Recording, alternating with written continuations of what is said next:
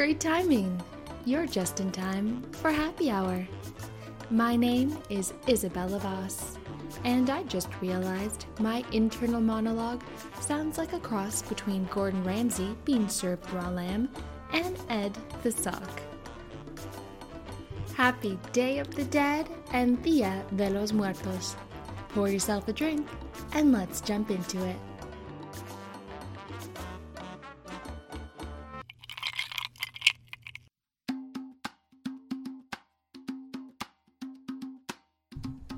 First things first, Day of the Dead is not just Mexican Halloween. Simply put, the Day of the Dead is a celebration of life and respect to show our loved ones who have passed on we're still thinking about them. It's also a way to reunite with them.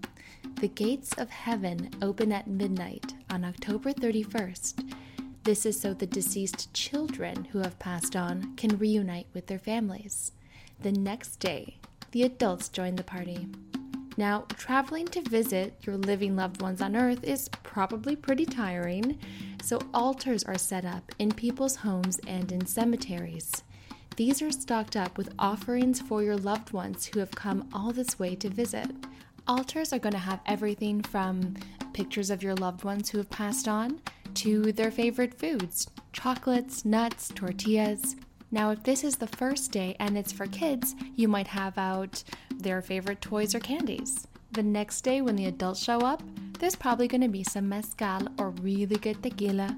Look, if I'm visiting from another plane of existence, I'm going to expect you to put out the good stuff. Now, when I say altars, I really mean, yes, a traditional altar like you may be thinking, but it can also be something as simple as a table. Now, these altars are decorated with bright yellow and orange marigold flowers, along with copas resin incense, and the incense is meant to purify and offer praise to the deceased family who's visiting. So when did this all start? About 7,000 years ago or so. The Aztecs, Toltecs, and Nahua considered the dead to still be a part of the community, and they looked forward to their yearly return. So this is a heck of a family reunion. Perhaps the most iconic imagery when anyone says Day of the Dead is the famous sugar skulls. But where did those come from? Well, Day of the Dead is celebrated in Mexico and Latin America. All Souls and All Saints Day is celebrated in Spain, Italy, and the Philippines. Now, they may be related in the sense that you're seeing loved ones or you're paying homage to your loved ones. But the only place you're really going to see the sugar skulls are central and southern Mexico. This is kind of ironic because the sugar skull tradition itself comes from the 17th century Italian missionaries. Now, in Palermo, it's been tradition to make sugar lambs and sugar angels for All Saints' Day and Easter, and it carried on from there. The teeny sugar skulls are put out first for the angelitos, or baby children, who return, and the larger ones on November 2nd for the adults. They're usually not eaten as much as meant to delight the visiting deceased. Now, for the skull makeup and costumes, this has evolved as well into parades that we can see Mexico City and down. I highly encourage you to look up Day of the Dead altars, makeup, and costumes, or traditional wear, I should say. It is some of the most elaborate and ornate artistic work you are ever going to see. Everything from candles and flowers, and again, loved things for your loved ones. Imagine sending a care package to someone you haven't seen in a year. It's a way to keep them alive in our memories, in our hearts, and in our souls. And can you do this for animals as well? Why not? I don't know about you, but I would much rather see my dog who ran away in the 3rd grade than that mean old lady who used to hit me with a wooden spoon.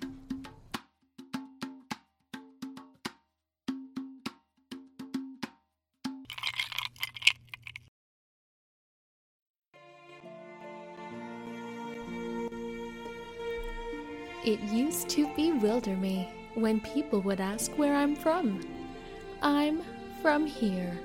Racially ambiguous. But now, I've learned to appreciate my off-white skin tone and exotic-looking features. Where is she from? Am I Brazilian? Am I Greek? Is Costa Rica an island? And where in the world is Malta? One carefully practiced look of disappointment with a dash of "are you kidding me?" is all you need to confuse nosy strangers and your boyfriend's mom when she asks if you celebrate Independence Day, where you come from.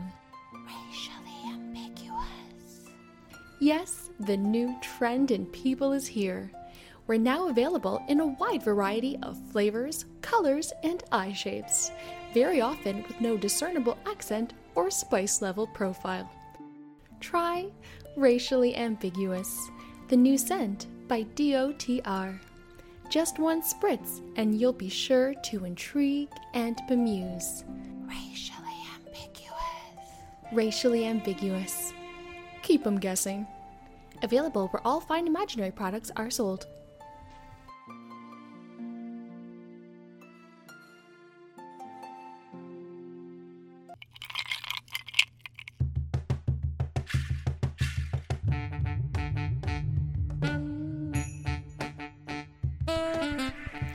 It's time for What's in Your Glass? And today we're going to be doing tequila lemonade 2 ways. Now, if you've been listening along, you now know how to make simple syrup, not so simple syrup, and how to infuse liquor. So when it comes to tequila lemonade, it's a refreshing standby that you can change into 100 different ways because tequila and lemon play really well with others. So the first step is lemonade. I always recommend make it from scratch. If you have the lemons, if you have the time, there really is no substituting fresh ingredients. But if you're in a pinch or just don't feel like it, buy some lemonade and we'll go from there. So the first kind we're gonna make is spicy. So what I did is yesterday, and I like mine quite spicy, so I would say just around 20 hours, I took a jalapeno, I washed it, I took the whole thing, cut it into quarters, then I put this in a mason jar with tequila, and I used Casamigos. So what I like to do is I take about 3 lemons worth, squeeze that juice in, add some completely simple syrup. I add about 1.5 shots of my infused spicy tequila and call it a day. Now, if you want to get really fancy, what I chose to do is I noticed I had some cilantro in my fridge. So I added this cilantro or coriander. I would say a good few sprigs. Now, I didn't chop it. I just kind of roughed them up, rolled them around, gave it a shake, and there you go.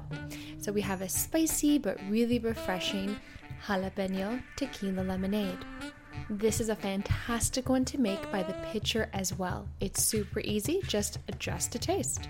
Now the second one I made is really nice as well. This might be a bigger crowd pleaser, and again, lemons play really well with others, and this one is really straightforward. What I did is I made the lemonade first. Then I took some fresh basil. And the way I like to do it with herbs is you roll them up so that they're almost like a cylinder, and you give them a good coarse chop. I let that sit in the lemonade for about a day or so. I did this when I infused my jalapeno tequila, popped that in the fridge. Then what I did is I added regular Casamigos, my fresh lemons, gave it all a shake, and there you go. Basil infused tequila lemonade. Again, it sounds much fancier than it is, and always garnish with what you're making the drink with. So take a few of those basil leaves, throw them on top, and there you go. Ooh, me, I just made a fancy little cocktail for you. Salud!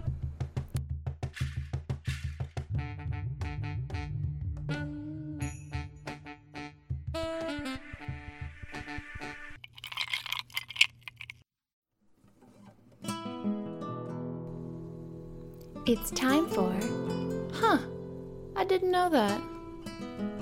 Here are a few fun facts about black cats. The gene that causes black cat fur may actually make these felines more resistant to disease. Even though their coloring is what gives them a spooky reputation, these felines may be getting the last laugh after all. The mutation that causes a cat's fur to be black is in the same genetic family as the genes known to give humans resistance to diseases like HIV. Some scientists think the color of these cats may have less to do with camouflage and more to do with their disease resistance. They're hoping as more cat genomes are mapped, we may be one step closer to curing HIV. There's no one black cat breed.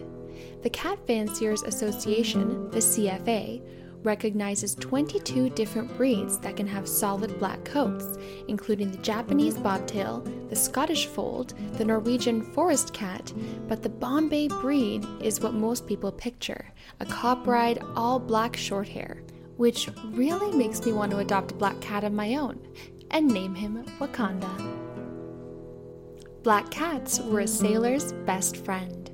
Not only were cats welcome aboard British vessels to hunt mice, but sailors thought black cats in particular would bring good luck and ensure a safe return home. A few of the kitties, have been enshrined in maritime history, much like Tiddles, who traveled more than 30,000 miles during his time with the Royal Navy.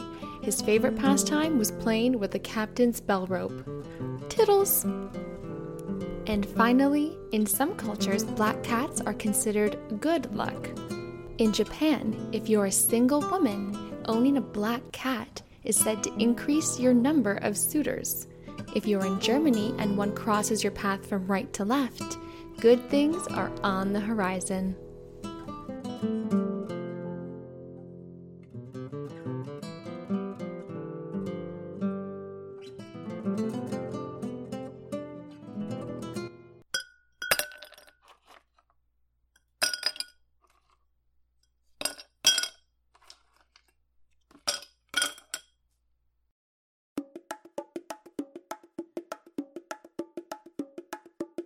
This episode has been brought to you by Petty Theft. Because no, I'm not going to buy my own pens, tiny post-its, or elastic bands. We already have those at work.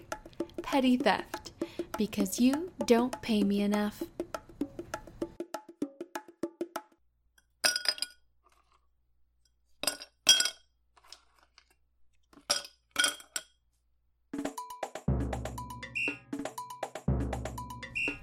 Well, thanks for joining me today on Day of the Dead. And whether you celebrate it or not, maybe just send a little, "We're thinking about you," to those who are gone but not forgotten. That's the end of my drink and the end of the show. And remember, from my heart to yours, a baby spider is called a spiderling. Spiderling! Oh, I hate spiders.